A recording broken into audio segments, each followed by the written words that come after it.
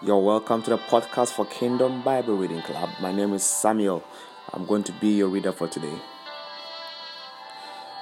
Today happens to be day 234 of our Bible reading plan, and we are going to read the book of Daniel, chapter 9 through to chapter 12.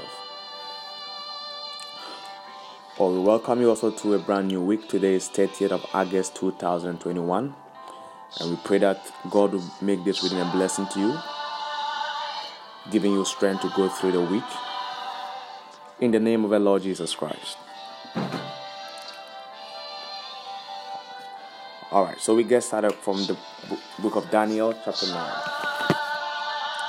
In the first year of Darius, son of Xerxes, a Mede by descent, who was made ruler over the Babylonian kingdom, in the first year of his reign, I, Daniel, understood from the scriptures, according to the word of the Lord given to Jeremiah the prophet, that the desolation of Jerusalem would last 70 years. So I turned to the Lord God and pleaded with him in prayer and petition, in fasting, and in sackcloth and ashes. I prayed to the Lord my God and confessed, O Lord, the great and awesome God, who keeps his covenant of love with all who love him and obey his commands. We have sinned and done wrong. We have been wicked and have rebelled. We have turned away from your commands and laws. We have not listened to your servants, the prophets, who spoke in your name to our kings, our princes, and our fathers, and to all the people of the land. Lord, you are righteous, but this day we are covered with shame, the men of Judah and people of Jerusalem and all Israel, both near and far, in all the countries where you have scattered us because of our unfaithfulness to you. O Lord, we and our kings, our princes, and our fathers are covered with shame, because we have sinned against you. The Lord our God is merciful and forgiving.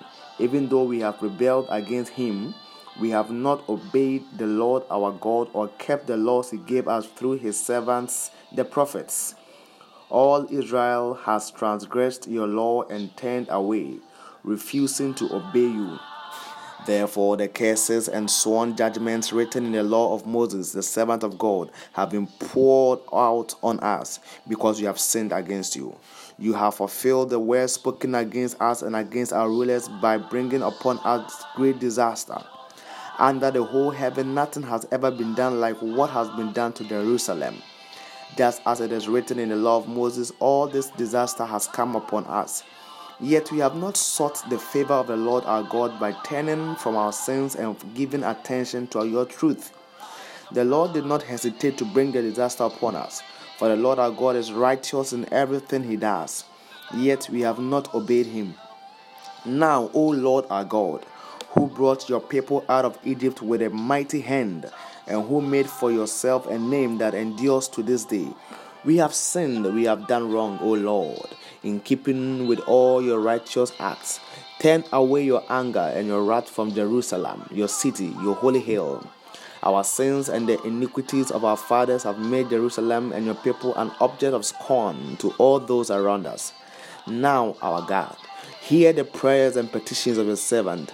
For your sake, O Lord, look with favor on your desolate sanctuary. Give ear, O God, and hear. Open your eyes and see the desolation of the city that bears your name. We do not make request of you because we are righteous, but because of your great mercy. O Lord, listen. O Lord, forgive. O Lord, hear and act. For your sake, O my God, do not delay, because your city and your people bear your name. While I was speaking and praying, confessing my sin and the sin of my people Israel, and making my request to the Lord my God for his holy hill, while I was still in prayer, Gabriel, the man I had seen in the earlier vision, came to me in swift flight about the time of the evening service sacrifice. He instructed me and said to me, Daniel, I have now come to give you insight and understanding. As soon as you began to pray, an answer was given, which I have come to tell you, for you are highly esteemed. Therefore consider the message and understand the vision. 70 sevens are decreed for your people and your holy city to finish transgression, to put an end to sin, to atone for wickedness, to bring in everlasting righteousness, to seal up vision and prophecy, and to anoint the most holy. Know and understand this. From the issuing of the decree to restore and rebuild Jerusalem until the anointed one, the ruler, comes, there will be 7 sevens and 62 sevens. It will be rebuilt with streets and a trench, but in times of trouble. After the 62 sevens, the anointed one will be cut off and will have nothing. The people of the ruler who will come will destroy the city and the sanctuary. The end will come like a flood. War will continue until the end, and desolations have been decreed. He will confirm a covenant with many for 1 7. In the middle of the 7, he will put an end to sacrifice and offering. And on a wing of the temple, he will set up an abomination that causes desolation until the end that is decreed is poured out on him. Daniel chapter 10. In the 3rd year of Cyrus, king of Persia, a revelation was given to Daniel, who was called Belteshazzar. Its message was true, and it concerned a great war. The understanding of the message came to him in a vision. At that time, I, Daniel, mourned for 3 weeks.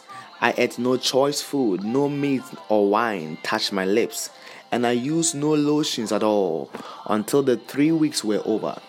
On the 24th day of the 1st month, as I was standing on the bank of the great river, the Tigris, I looked up, and there before me was a man dressed in linen, with a belt of the finest gold round his waist. His body was like chrysolite, his face like lightning, his eyes like flaming torches, his arms and legs like the gleam of burnished bronze, and his voice like the sound of a multitude. I, Daniel, was the only one who saw the vision. The man with me did not see it, but such terror overwhelmed them that they fled and hid themselves. So I was left alone, gazing at this great vision. I had no strength left. My face turned deathly pale, and I was helpless. Then I heard him speaking, and as I listened to him, I fell into a deep sleep, my face to the ground. A hand touched me and set me trembling on my hands and knees. He said, Daniel, you are highly esteemed. Consider carefully the words I am about to speak to you, and stand up, for I have now been sent to you. And when he said this to me, I stood up trembling. Then he continued, Do not be afraid, Daniel. Since the first day that you set your mind to gain understanding and to humble yourself before your God, your words were heard, and I have come in response to them. But the prince of the Persian kingdom resisted me 21 days. Then Michael, one of the chief princes, came to help me, because I was detained there with the king of Persia. Now I have come to explain to you what will happen to your people in the future, for the vision concerns a time yet to come. While he was saying this to me, I bowed with my face towards the ground and was speechless. Then one who looked like a man touched my lips, and I opened my mouth and began to speak. I said to the one standing before me, I am overcome with anguish because of the vision, my Lord, and I am helpless. How can I, your servant, talk with you, my Lord? My strength is gone, and I can hardly breathe. Again, the one who looked like a man touched me and gave me strength. Do not be afraid, O man highly esteemed, he said. Peace, be strong now, be strong. When he spoke to me, I was strengthened and said, Speak, my Lord, since you have given me strength. So he said, Do you know why I have come to you? Soon I will return to fight against the prince of Persia. And when I go, the prince of Greece will come. But first I will tell you what is written in the book of truth. No one supports me against them except Michael, your prince. And in the first year of Darius the Mede, I took my stand to support and protect him. Daniel chapter 11. Now then, I tell you the truth. 3 more kings will appear in Persia, and then a 4th, who will be far richer than all the others. When he has gained power by his wealth, he will stir up everyone against the kingdom of Greece. Then a mighty king will appear who will rule with great power and do as he pleases. After he has appeared, his empire will be broken up and parceled out toward the 4 winds of heaven. It will not go to his descendants, nor will it have the power he exercised, because his empire will be uprooted and given to others. The king of the south will become strong, but one of his commanders will become even stronger than he and will rule his own kingdom with great power. After some years, they will become allies. The daughter of the king of the south will go to the king of the north to make an alliance, but she will not retain her power, and he and his power will not last. In those days she will be handed over, together with her royal escort and her father and the one who supported her. One from her family line will arise to take her place. He will attack the forces of the king of the north and enter his fortress. He will fight against them and be victorious. He will also seize their gods, their metal images, and their valuable articles of silver and gold and carry them off to Egypt. For some years he will leave the king of the north alone. Then the king of the north will invade the realm of the king of the south, but will retreat to his own country. His sons will prepare for war and assemble a great army, which will sweep on like an irresistible flood and carry the battle as far as his fortress. Then the king of the south will march out in rage and fight against the king of the north, who will raise a large army, but it will be defeated. When the army is carried off, the king of the south will be filled with pride and will slaughter many thousands, yet he will not remain triumphant. For the king of the north will muster another army, larger than the first, and after several years he will advance with a huge army fully equipped. In those times many will rise against the king of the south. The violent men among your own people will rebel in fulfillment of the vision, but without success. Then the king of the north will come and build up siege rams and will capture a fortified city. The forces of the south will be powerless to resist. Even their best troops will not have the strength to stand. The invader will do as he pleases. No one will be able to stand against him. He will establish himself in the beautiful land and will have the power to destroy it. He will determine to come with the might of his entire kingdom and will make an alliance with the king of the south, and will give him a daughter in marriage in order to overthrow the kingdom, but his plans will not succeed or help him. Then he will turn his attention to the coastlands and will take many of them. But a commander will put an end to his insolence and will turn his insolence back upon him. After this, he will turn back towards the fortresses of his own country, but will stumble and fall, to be seen no more. His successor will send out a tax collector to maintain the royal splendor. In a few years, however, he will be destroyed, yet not in anger or in battle. He will be succeeded by a contemptible person who has not been given the honor of royalty. He will invade the kingdom when its people feel secure, and he will seize it through intrigue. Then an overwhelming army will be swept away before him. Both it and a prince of the covenant will be destroyed. After coming to an agreement with him, he will act deceitfully, and with only a few people he will rise to power. When the richest provinces feel secure, he will invade them and will achieve what neither his fathers nor his forefathers did. He will distribute plunder, loot, and wealth among his followers. He will plot the overthrow of fortresses, but only for a time. With a huge army he will stir up his strength and carry it against the king of the south. The king of the south will wage war with a large and a powerful army, but he will not be able to stand because of the plot devised against him. Those who eat from the king's provisions will try to destroy him. His army will be swept away, and many will fall in battle. The 2 kings, with their hearts bent on evil, will sit at the same table and lie to each other, but to no avail, because an end will still come at the appointed time. The king of the north will return to his own country with great wealth, but his heart will be set against the holy covenant. He he would take action against it and then return to his own country. At the appointed time, he will invade the south again, but this time the outcome will be different from what it was before. Ships of the western coastlands will oppose him, and he will lose heart.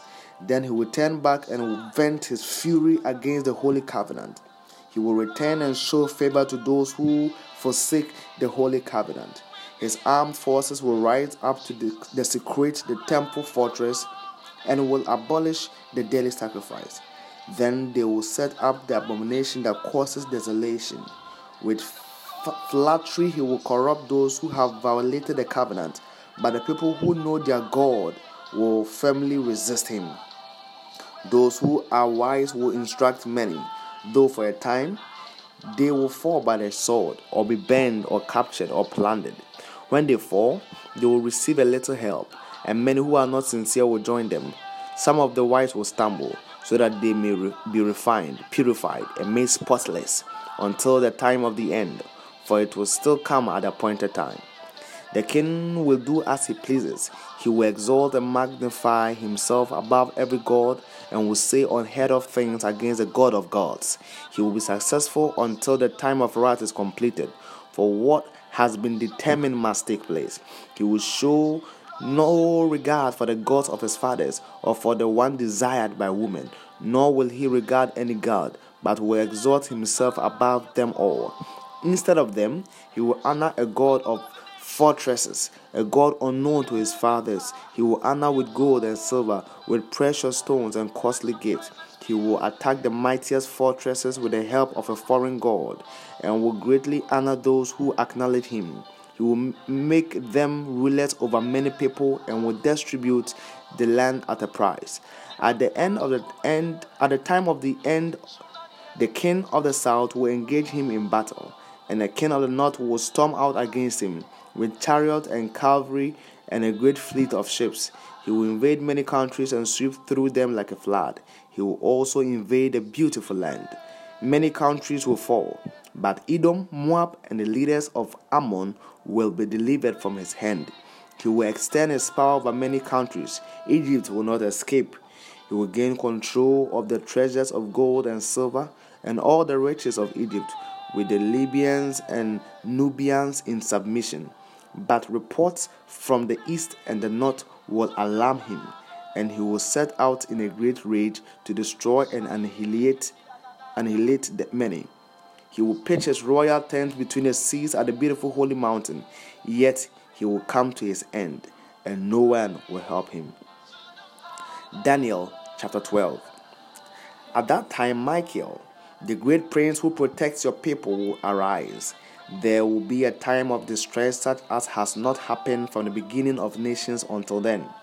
But at that time, your people, everyone whose name is found written in the book, will be delivered.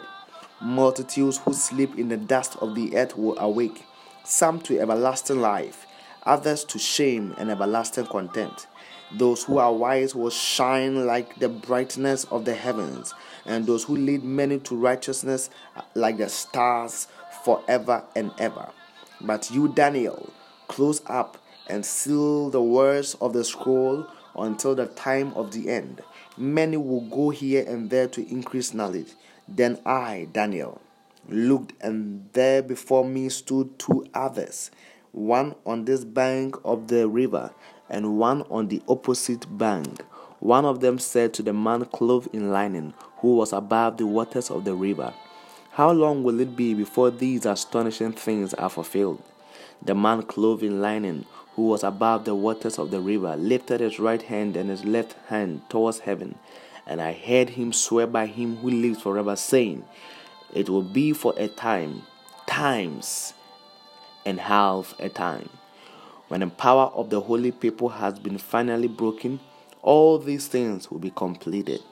I heard, but I did not understand. So I asked, "My Lord, what will the outcome of all this be?" He replied, "Go your way, Daniel, because the words are closed up and sealed until the time of the end. Many will be purified, made spotless and refined, but the wicked will continue to be wicked. None of the wicked will understand, but those who are wise will understand. From the time that the daily sacrifice is abolished and abomination that causes desolation is set up, there will be 1,290 days. Blessed is the one who waits for and reaches the end of the 1,335 days. As for you, go your way till the end. You will rest, and then at the end of the days, you will rise to receive your allotted inheritance. What a reading.